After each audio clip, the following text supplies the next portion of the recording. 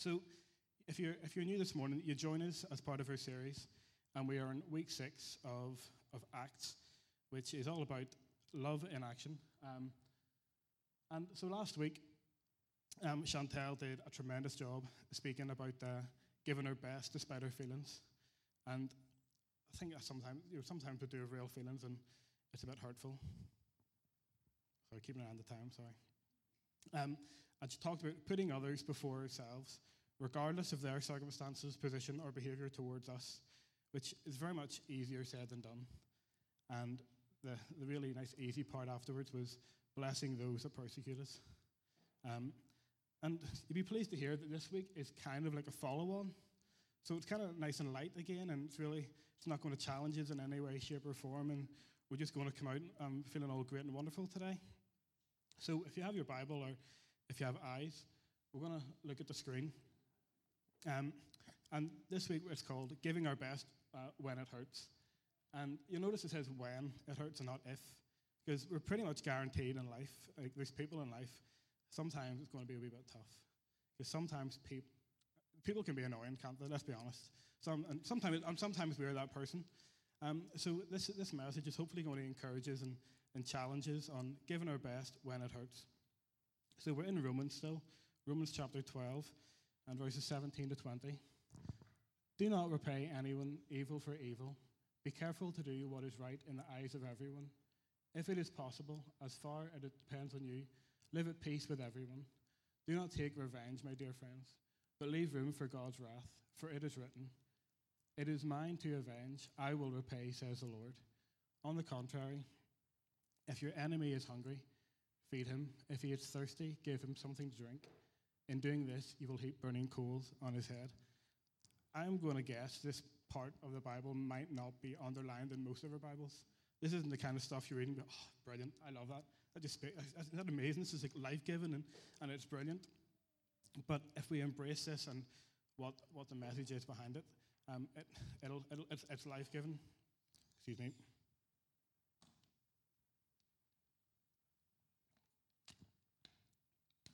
We are getting into the nitty-gritty part of the chapter. Paul, in his wisdom and experience, gives us this insight. So he kind of says to us, like, I've learned the hard way, so learn from me, and you might get it a little bit easier. And sometimes it is it's going to be tough, it's going to be difficult, it's not going to be easy. But if we follow the advice given, we'll be all right. And I suppose when you think of what's that mean for us in real life, about applying ourselves, and sometimes life's tough, but if we dig in, it'll be worth it in the end. One that I'm not so hot on was studying for exams. I fully get the fact that it's hard to get your head into studying and thinking, but apparently if you apply yourself and put in the hard work, you can reap a reward later on in life, like going to university and stuff. So I can't speak much about that one, but for me, I can speak about physical exercise and I don't want to say dieting, but having better food choices. It's doing like when you come to Tuesday morning and it's tea time, and you go for a walk, and you walk past. Like, we go for a walk every day at work, and we have to walk past 2 bakeries, and there's one like just have the big cream buns just sitting looking at you, and you're like, oh, I really want one. I'm walking, I'll burn it off, and it's like, and then I look at Paul, and he looks at me and it's like, go ahead. But if you make that, so it's Paul, it's not me.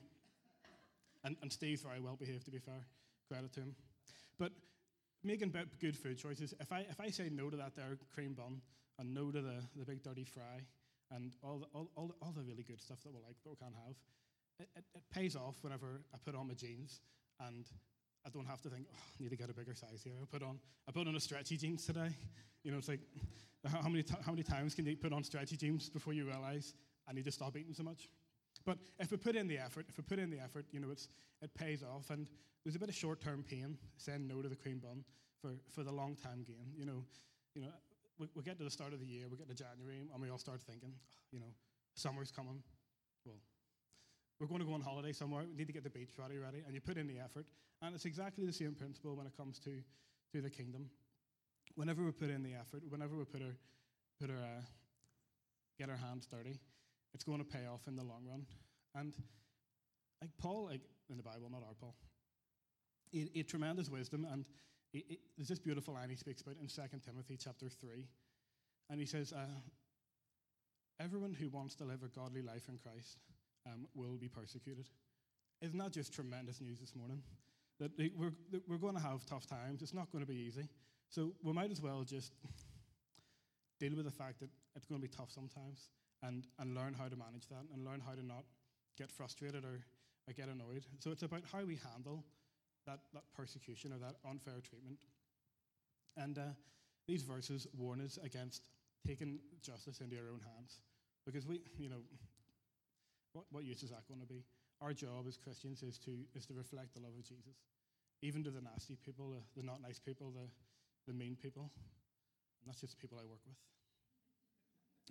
So as we read in Romans 12, there's 4 verses, but we're going to, in true preaching form, we're going to split it into 3 parts. A 3-point sermon. Isn't that wonderful? So that means you can count how long we're going to be. So we're going to start number 1. And the first part is go slides. Next one. So it's 3 parts. It's going to be integrity, resisting revenge, and following Jesus' example. So for those of us who love taking notes, there's 3 wonderful things to take away with us. Integrity, resisting revenge, and following Jesus' example. That's a nice little sandwich over there to feast on this morning. So verse 17, integrity. Verse 17, say again, with the Bible. Do not repay anyone evil for evil. Be careful to do what is right in the eyes of everyone. And this isn't about people pleasing. It's not about just kind of being that guy that, oh, he's so wonderful, and because when you start people pleasing, you feel a bit of pressure in life, and then you're making it about us. This is about showing the love of Jesus, especially to everybody. And I think especially in the hard times, because it says in Matthew that we're the light of the world, and that doesn't stop just because we're having a tough time. So whenever we're going through we're getting it tight, or we're getting life's a wee bit hard, people are watching us. Our friends are watching us, our family are watching us, our workmates are watching us, the people we see in the coffee shop, they're watching us, and they're listening to what we have to say. And so this verse and this little passage, it's about integrity and about doing the right thing. And there's a beautiful word I love in the Bible and it says being beyond reproach. And I just think it's a lovely word. And it's about being blameless. As I say, it's not about being perfect, but it's being blameless, so people can be like, hang on a minute, you even threw that there. This person said that about you. They did this against you, and you still love them. What's that all about? And it's exactly what Jesus did for us. And the sooner we get that realization, the better. Where's Philippians? It says somewhere in Philippians. There's a nice wee verse I wanted to read. Does anyone know where Philippians is in the Bible? When you don't use an app, you have to actually remember things. So Philippians chapter 2, verse 14 and 15 says this: do everything without grumbling or arguing. I'll say it one more time, actually, that's a good one. Do everything without grumbling or arguing. So that'd be a great verse for teenagers. Maybe we should get the Glass House ones back in. And maybe some of the older teenagers and the other people. So that you may become blameless and pure children of God, without fault, in a warped and crooked generation. Because we are that light, and people are looking at us. And it's whenever we could easily have that choice to be like, you know what, you don't understand, this is really difficult. He said this, she said that, but you don't understand. You haven't been here. That doesn't matter. But I know you're saying to me, but what does this mean in the Bible? Whose example can we follow in the Bible? And we can turn to a hero in the Bible called David. And what I love about David is that he made quite a lot of mistakes. Because you look at him, you're like, he's not necessarily a stand-up character in some of the things that he does. But there's something about him. He's real and honest about where he's at and about who he is. So in 1 Samuel chapter 24, it's this story where David's running from Saul. So he's been told he's going to be the future king, and he's just amazing. He's a great guy, and he's doing his apprenticeship, and he's serving under Saul, and him and Saul's son Jonathan become best mates, and he has this kind of favor then. And so Jonathan kind of gives him the heads up whenever Saul's getting angry. It's like, here, Dad's getting a bit annoyed. Do one, would you? Go for your own good, for your own safety. So it's about having good people in our lives. But 1 Samuel 24, David's in a cave, and Saul's beginning to look for him, and he's brought a few friends with him to try and find David.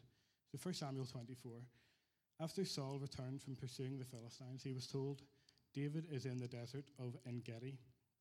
So Saul took 3,000 able young men from all Israel and set out to look for David and his men near the crags of the wild goats. He came to the sheepfolds along the way. A cave was there, and Saul went to relieve himself. David and his men were far back in the cave. So this is David's opportunity. David's hiding, and Saul doesn't know he's there, and he can see him as like, this is my opportunity. I'm going to go and give him what for. I'm going to make sure he doesn't leave his cave alive. And maybe you could say he was justified in wanting to do that. The men said, this is the day the Lord spoke of when he said to you, I will give your enemy into your hands for you to deal with as you wish. Then David crept up unnoticed and cut off the corner of Saul's robe. Afterwards, David was conscience-stricken for having cut a corner of his robe. He said to his men, the Lord forbid that I should do such a thing to my master, the Lord's anointed, or lay my hand on him, for he is the anointed of the Lord. With these words, David sharply rebuked his men and did not allow them to attack Saul, and left the cave and went his way. And Saul left the cave and went his way. So Saul was in David's grasp. So he could have physically went and attacked him. It was there. But this is like the good part of David. This is where he becomes the hero. He realized that he's still a man after God's heart. He's still a worshipper. And even in the midst of all his mates saying, go for it, mate, I understand. He said that. He wants to kill you. Just take him out. It's okay. It's fine. And the fact that David was a worshipper and he knew the right thing to do wasn't to touch the king who was God's anointed, because there was knock-on effects to that there. And that would have hindered David then being able to walk into his calling later on in his life. And what I like about David is he recognized that peace was a choice. We can choose to make peace an option in our life, or we can choose not to. But I just find that quite powerful, that it's a choice. It's not something that just lands upon us, or we're just lucky if it happens. We can choose peace. And what we do then whenever we choose peace, I was talking to someone this week about forgiveness and the experience of what forgiveness is like. And I remember a time whenever we were doing a life group with the Gurners, identity, was it? Identity. And as part of it, there was declarations to do. And they're all biblical declarations of things to speak over your life and to pray over. And if you ever get the opportunity to do the life group, I thoroughly recommend it. It was life-changing and amazing. And I still have all the declarations and sometimes read it with them again. But one of the weeks was about forgiveness. And the first line said, I forgive, and there was a big blank line. And you had to think of the people in your life, or a person, or whatever it might be, someone that's wronged you, someone that's upset you, whatever it might be. And I spoke out a few names. None of you are here, so it's okay. I spoke out a few names. And as I did it, it was this tremendous moment of God's forgiveness. And it made me realize how much God had forgiven me, which then the following 35 to 40 minutes was just me lying on my bed crying. Just because I realized how much God has forgiven me for me being an idiot and for the things that I've done. And then I was like, wow, God, you've done that for me. And then whenever I then spoke out the forgiveness to the people that had wronged me, it was literally like I could feel it lift off me. It was like this. It was I don't even know what it was, but like my shoulders felt lighter, and God's presence just filled the room. And that was an amazing moment to receive God's peace. And the choice was mine. I could have had my unforgiveness hidden underneath somewhere and might have come back to bite me later on. But God, in His grace and His mercy and His love, said, you know what? Because you've done that, you can receive the peace that comes with that. And it was powerful. And so if you ever get a chance to do the life group, 100% go for it. And this is what David did, and he said, I'm choosing peace. I'm not going to kill him because I know that God's watching. And what would that have done? The knock-on effects to David killing Saul would have been catastrophic for Israel and for the nation. And who knows what would have happened. God would have had to intervene again. So the next verse ties in nicely with what Saul did. And the next verse says, if it is possible, as far as it depends on you, live at peace with everybody. We need to resist the urge to get revenge. Whenever we choose peace, we're saying, do you know what, God? You've got this. You know what you're doing. And I trust that you know what you're doing, God, and I'm not going to stand in the way. And there's a tremendous book that I really like. I'm going to read. It's only a very small passage. It's small enough that I can fit on an Instagram post. So that's not very big. It's a book called How's Your Soul by one of the best communicators in the world right now. His name's Judah Smith. And he speaks about what a surrendered life is. And this is part of what I feel that David was wrestling with, and something that we wrestle with.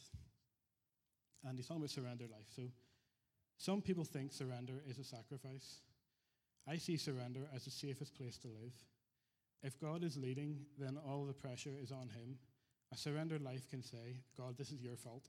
You're the one who got me into this mess, so you're the one who needs to get me out of it. I don't know what I'm doing here. I'm in way over my head, but God, I'm totally surrendered to you. This is on your schedule, so this one's completely on you. And I just love that image, because whenever we're getting it tight and we're struggling and we're like, what's this all about, God? If God's brought us into it, it's like, you can get me out of it, God. It's completely on you. And it takes the pressure off. And that's what choosing peace does. It takes the pressure off us, and it takes the burden off, and it removes the weight of carrying that with us. There's a bit of a difference, a massive difference between being a difficult person and having a difficult conversation. So maybe difficult people that you can't speak to, and like they're just awkward, and they're quite facetious and annoying. And I don't have a little brother, but I imagine that's what a little brother would just be constantly. But if we live a surrendered life in Christ and follow what God has us and where He has us to go, we might find ourselves in positions where we have difficult people, but God's going to give us the opportunity to have conversations. And instead of killing the person, extreme example, we're going to, because He's with us, He's going to show us how to speak to those people. So the people aren't going to change. The people are still going to be people, but our view of them, the way we see them, that's going to change, and that's going to help us to love them better and to show them a better way. And it's not going to it'll not be a fight, it'll not be a struggle. They'll realize, hang on, this person actually cares enough to speak to me nicely. You know, they could easily have a go at me, they could shout at me, but they've invited me out for coffee, and we're having a wee chat, and it's all good. But that comes from, so resisting revenge, that comes from following what God has for us.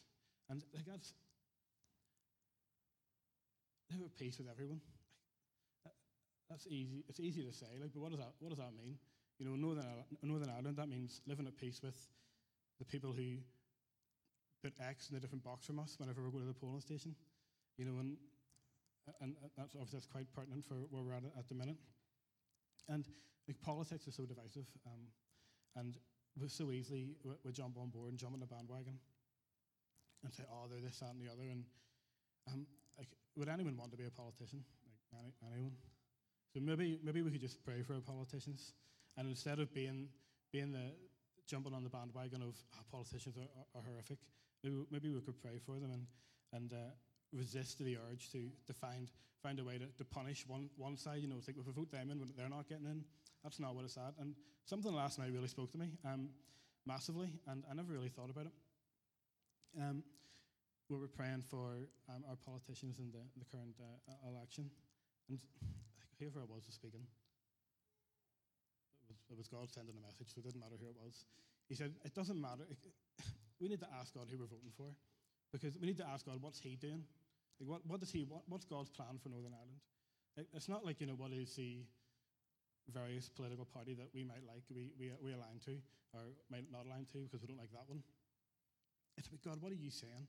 Like, what is the best thing? Who's going to give the best kingdom a message for Northern Ireland. It doesn't matter about all those other things that we get distracted by in the wee pamphlets that you sit and read over breakfast if you're sad like me. But it's about saying, God, what are you doing in this? Like, what's your plan for our nation? And, it's something that it really, really struck me and kind of made me, because I was, if I'm being honest, I was leaning towards the old not voting kind of thing on Thursday. I'm like, no, we need to. But say, God, who you send to vote for? God, who's your heart for? So what's that mean in what we're talking about? I don't really know, but I went there. It's choosing peace and living peaceably and letting God look after people and deal with people, because we can't do it. Our job is to follow what God has for us, and whenever we do that, He opens the doors for us and closes doors for us. Mike Pilavachi spoke the other week, and he said God's love language is obedience, and it's a powerful message. It's not about, as much as acts are great and wonderful, the series that we're doing, if we're just doing it because we feel it's nice and all out there, then, well, that's all well and good. But if we're doing it because God says, I want you to show love to people, I want you to show love to the poor, to the needy, I want you to honour people, whenever we do that there and step out in obedience to what God has for us, then it activates something in God. It activates the miraculous, and it creates opportunities for God to move. And that's kind of what I love about the whole upside down kingdom type of thing. It's completely countercultural, and when you look at the Sermon on the Mount and all that's going on there, and what Jesus says, this is the way it used to be, but this is what I'm saying. It doesn't make sense in our wee heads. We can't quite comprehend it. But maybe we don't need to. We just need to say, okay, God, you've said it, so I believe where you're going with that. What are you going to do with it next? And so as we step out and we do the stuff that He says, we love our neighbours, we serve, we give, and we just let God take care of it, because He knows what He's doing. And the last two verses, you'll be glad to know we're coming close to the end. So coffee and donuts are imminent. Verses 19 and 20. I think this is my favourite part, if I'm being honest. Do not take revenge, my dear friends, but leave room for God's wrath, for it is written, it is mine to avenge, I will repay, says the Lord. Can anybody hear Doc Cotton saying that? She used to say, you just hear her sitting in the Queen Vic just saying that, so shut up, Dot. On the contrary, if your enemy is hungry, feed him. If he is thirsty, give him something to drink. In doing this, you will heap burning coals on his head. So there's a guy, I'm going to show a picture here of this guy here. Does anybody know who this guy is? Oh, yes. If we go to the next one, does anybody know who this guy is and what this is from? This is Herman Boone, the first one, not him. He's an actor, a really good one at that. And the story behind Remember the Titans, which is one of the best films ever, hands down, no doubt about it. So this guy, Herman Boone, he understood the upside down kingdom. He understood what it meant to follow Jesus' example. So back in the 60s or 70s, whenever it was, and the film only came out in the 90s, so I don't know when it was actually set. True story it was. There was issues in America with blacks and whites not getting on, and there was division in school, and it was horrific. But Herman stood in the gap and said, this is enough's enough. We need to end this. We need to get rid of this guff. At the end of the day, we're just people. And I'm not sure whether Herman decided or thought they'll make a film out of this one day and it's going to be great. But what he did was, and he suffered, and he was persecuted, and his house was attacked by people. He was bricks and all thrown through his window. He had lost loss of a job, and all this here kind of stuff. But Herman said, you know what? There's something greater than just two communities who don't get on well. I'm not sure whether Herman was a Christian, but he's a great example of what a Christian is, because he stood in the gap and said, right, I'm willing. I'm going to put my neck on the line here. Let's mix it up. Let's all be friends. And thankfully for them, they had a good football season, and it brought people together. And then from that there, once again, sport's a tremendous weapon. It's If you're not interested in sport, you might want to consider getting interested. It's a tremendous weapon in bringing people together, and Herman was a great example of that. And if you watch the film, if you don't cry, then you're not human, and you might want to then watch it again, because what he's leading people by example. And at the start, he's doing it by himself, and there's the two football teams trying to merge together, and there's one or two that kind of get it, and then they don't. But he's consistent throughout, and he challenges them. And he said, I don't care if you like it. This is what we're doing, and he was persistent, and he stood in the gap. The next example on the screen, you probably know this guy. If you don't, well, anyone know who this guy is? Yes, brilliant. Gordon Wilson, another man who is an absolute hero. If you don't know his story, Gordon Wilson's daughter was killed in the Remembrance Day bombing in Enniskillen, and a man who had every right to get angry that his daughter was taken. His daughter was brutally murdered well before her time. And what was his response? His response was love. His response was forgiveness. And Alan Grant, I'm not taking the credit for this, Alan Grant says he's potentially probably one of the first people to start the peace process in Northern Ireland. And what a hero. And unfortunately he died before the Good Friday Agreement, and he maybe didn't get to see the full outcome of his actions. But he was the kind of person that could easily have got angry and got upset, but trying to understand and comprehend what he went through and how he's shown that love, that's an example for us. And that's a really real example for us. Some American football wouldn't get that or not, but this happened in our little country very recently. And these are the kind of people we need to look at and follow their example. So I hear you ask, what does heaping coals mean? Does anyone know what heaping coals means? I wasn't 100% sure what heaping coals actually meant, and I looked at it, I was trying to figure out, and there was about 4 or 5 different theories as to what heaping coals in someone's head was. And the overlying theme was, it was about generosity, and it's about giving. And it's especially about giving to people who don't have. So you would have had coal for burning and cooking and stuff. And if someone had a run out, they would have came to your house and said, "Can I have some coal?" And you'd be like, "Maybe. Do I like you? Do I not like you?" And they could give enough. You could just give them a wee scoop of coal to go on. They could light their fire. They could heat their house. They could cook for their family. Or else heaping coals speaks of generosity, about going above and beyond, giving them enough for what they need, and then a little bit more to keep them going for a while longer, so they can get their fire going again, so they can come with the wee ash bucket, get all their coals, and go back and keep their fire going for longer. It's primarily about generosity. And as Elaine was alluding this morning, about where are we generous or where we're not generous. Romans 4, chapter 4, verse 2, tells us that God's kindness leads us to repentance.